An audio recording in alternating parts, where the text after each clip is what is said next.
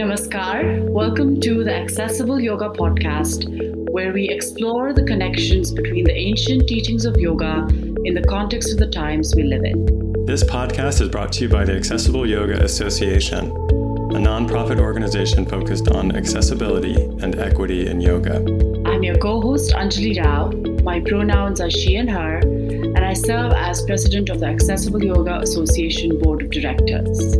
And I'm your co-host, Jivana Heyman. My pronouns are he and him, and I serve as the director of the Accessible Yoga Association. Hello, everyone. Namaskar. Welcome to the Accessible Yoga Podcast. I'm Anjali Rao, and I'm your host for today, joined by Saira Rao in conversation with Saira Rao, who is the prolific author, published novelist, a former congressional candidate, a lawyer by training, a daughter of Indian immigrants, and a co-creator of the documentary Deconstructing Karen, and the co-author, along with Regina Jackson, of White Women and Everything You Already Know About Your Own Racism and How to Do Better. This book is flying off the bookshelves, and I highly recommend everyone in the United States and Canada especially to go and get a copy and read it. It's deeply honest, and I'm so excited to have this conversation with you, Saira, and welcome. Thank you. I want to dive right in because I know your time is really precious and you're doing so much right now with this book and this documentary. In your book, you talk about radical honesty. So I think that is something that we need to delve right into, that whole concept. What is radical honesty? In that you say internalization of niceness is one of the biggest impediments for honestly talking about white supremacy. Can you tell us more about that, and why is this so important? Well, I think a foundational principle of white womanhood is being nice. You know, like that's what white women strive for, is to be nice. Is she nice? Be nice, be nice. White women learn this from the time they're born. And what that's code for is being silent in the face of oppression. That's it. So, you know, white women are taught from an early age. Let's use Thanksgiving as an example, right? First of all, Thanksgiving is a white supremacist holiday. This is it's a fake holiday, right? What happened is white colonizers came to this country, committed genocide of indigenous people. And that story, the violence of that story, has been rewritten as pilgrims and Native Americans coming together and having a meal. So what that would look like is, say somebody at the Thanksgiving table says that, like, this is the truth about this country, that would be seen as not nice. You know, that person, I can guarantee you, at many white Americans tables would be attacked by other people at the table, versus, you know, a white family member calling something ghetto or calling a brown person a terrorist. It would be not nice to call them out for being racist or xenophobic. So it's silence. White nice is silence in the face of oppression. And all Regina and our entire pedagogy is deconstructing that. Just tell the truth. Tell the truth. Be honest. You would think that we were like committing murder, truly, in this pedagogy, which is just being truthful. Yeah. And you have faced a lot of backlash, and you continue to face a lot of backlash, which you share on social media as well. And how has that shifted, or has that shifted since your documentary has now sort of, like you said, it's just sort of taking a whole life of its own right now, as it should. Has that shifted for you? Yeah, some pretty interesting things are happening. So our book came out on November 1st. What day is today? Is it even December 1st yet? 26th. It hasn't even been a month, right? Yeah. In the first week, it hit the New York Times bestseller list. Documentary just came out on Thursday. And like already I've been in contact with like famous actresses and professional sports athletes who have seen it. I mean, and this is an iTunes, Vimeo. This is not a big platformed thing. It's just getting out there. Couple things are interesting, and I posted about this last night and this morning. It takes a lot for a white person to shock me, or for white people to shock me, because nothing shocks me about what white people do or say. I have been shocked by the sheer amount of white people who have read this book and seen this documentary and have not knee-jerk rejected it. I have been pleasantly surprised. Number one. Number two, however, what we're now starting to see is a lot of white women, prominent white women, some of them famous white women, reaching out to us saying, we want you to come on our IG Live. We want to do a film screening here or there. And then we follow up. And then it's crickets. So we see a lot of that. It's a lot like white women reaching out to us after it's performative. Right. Yeah. Right. Look at me. And then not interested. Fine. That's not surprising. You know, what is a little bit surprising, but it's also turning the tide. This morning, I saw on Twitter, a lot of the white supremacist trolls are back. Usually anytime before this book came out, I would tweet something, there would be like literally a New York Post, like the New York Post has literally written articles about tweets of mine. It's just bizarre. I think they have like a full-time intern following me. Since this book took off and got the white institutional stamp of Penguin Random House and my God, the holy grail of the New York Times bestseller list, it's been a lot more quiet on the right-wing Nazi side, as if suddenly what we're doing actually has some legitimacy, credibility. Yeah. And so that's been interesting. And it's being mainstreamed. This conversation is being mainstreamed, and as it should be.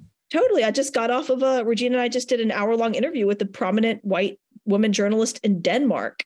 So it's spreading around the world. And I think as that happens, hopefully more and more people are going to be like, okay, this is not so weird. So many people have been like, oh, we thought that this was going to be one thing. This is not a book about hate. It's a book about love. This is not a movie about hate. It's a movie about love.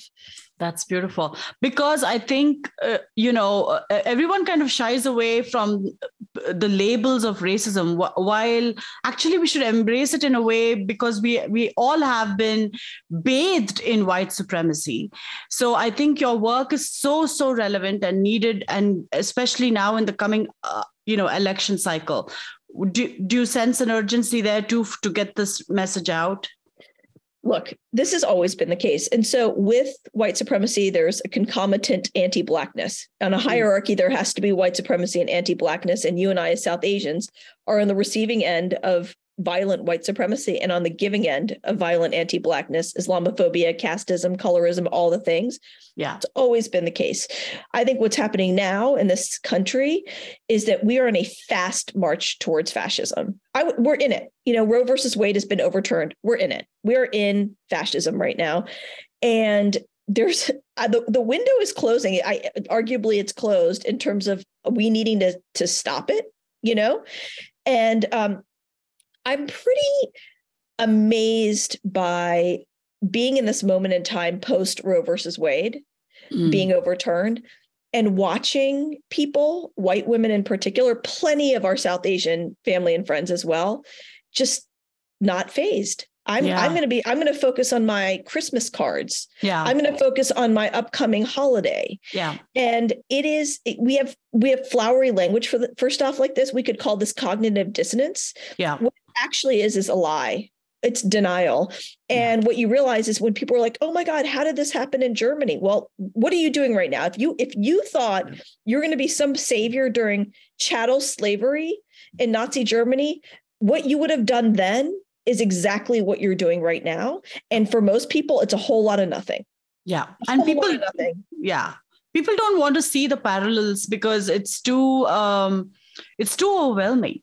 And it, so that has always been the case when there is overwhelm. It's not. So even this overwhelm, it's crazy. I'm crazy busy. I'm overwhelmed. It's too overwhelming. It's too complicated. No, it's not. It's very, very simple. White supremacy is very simple. Anti-Blackness is very simple. Your feelings in terms of what you have to do and give up to combat it is complicated and overwhelming. But the underlying problem is very simple. It's how we feel about our role in it that feels more complicated and overwhelming.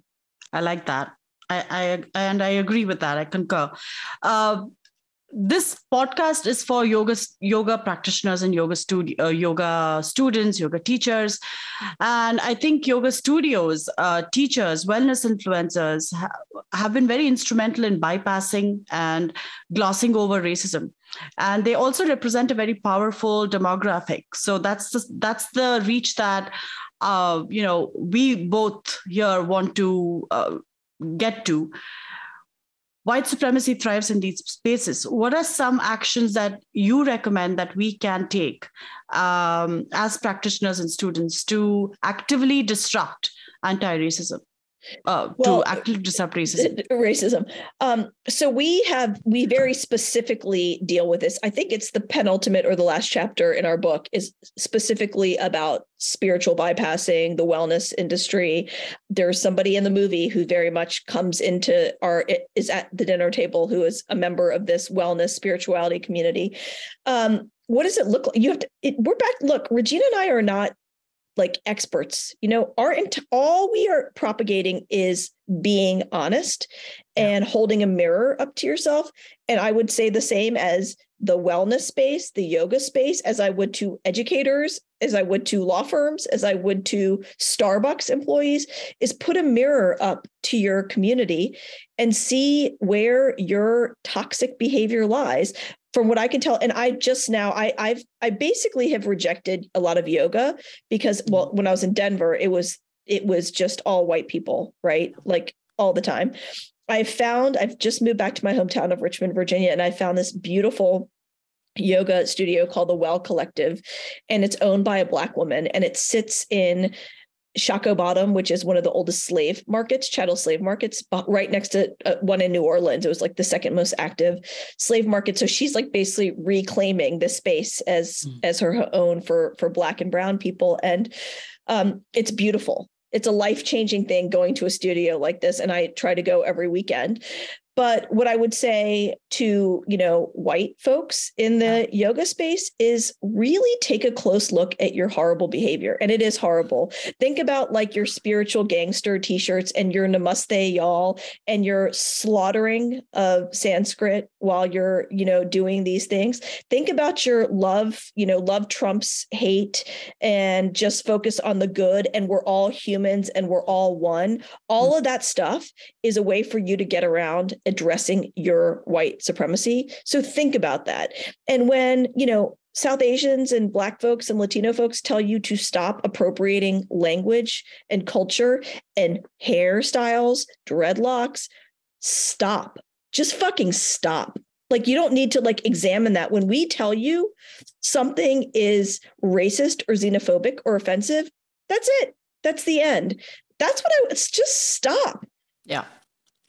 Yeah. Thank you. And one last question then. And we will share all your, the documentary and the book, the Race to Dinner invitations on our socials also. So just for the listeners, please keep an eye out for the information to access that.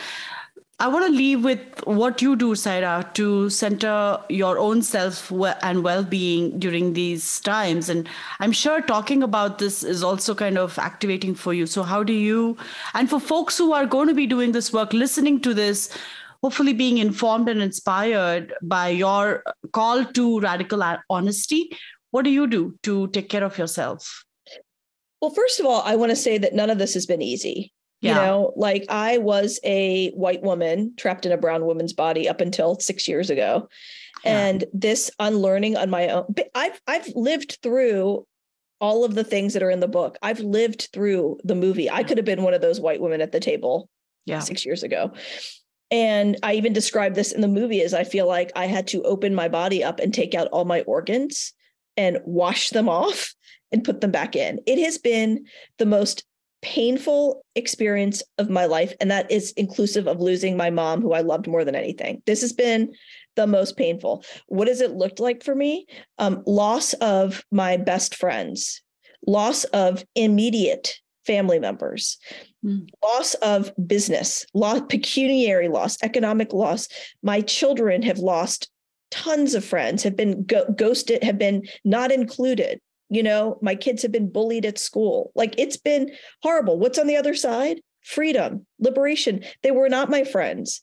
Blood is not thicker than water. You don't have to sit at dinner tables with parents or grandparents or siblings or mothers-in-law or brothers-in-law who are unwilling to see you for who you are and are unwilling to do their own work and acknowledge their own anti-Black racism, their own xenophobia, their own white supremacy. You don't need to. And frankly, we're at the moment now in time where if the old saying from Nazi Germany, if there's one Nazi at the table and there's 10 people sitting with him, there are 11 Nazis at the table. So you are in fact complicit if you're now continuing to be in relationship with people who are voting for Republican, like period. If you're friends or family members with Republicans, you either need to convince them to stop or you need to get out of that relationship because now you're one of the Nazis at the table.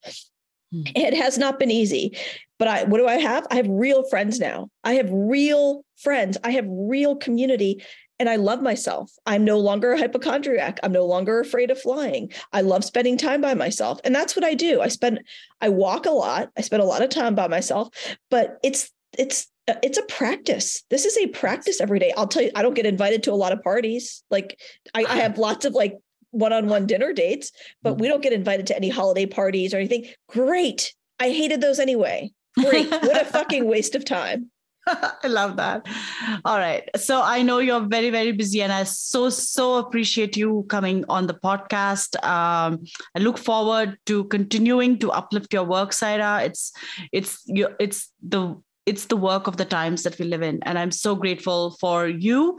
And I someday look forward to having that one-on-one conversation, dinner, chai with you. Absolutely. Thank you. Thank you so much, Saira. Bye. Take good care. Bye. Thanks for joining us for the Accessible Yoga Podcast. We're so grateful to be in community with you. Please check out our website, accessibleyoga.org, to find out more about our upcoming programs, including our annual Accessible Yoga Conference. At our website, you can also learn more about how to become an ambassador and support the work that we're doing in the world. Please subscribe to the podcast and leave us a review wherever you listen. We'd love to hear your thoughts. You can also submit a question or suggest a topic or potential guests you would like us to interview at accessibleyoga.org. See you next time.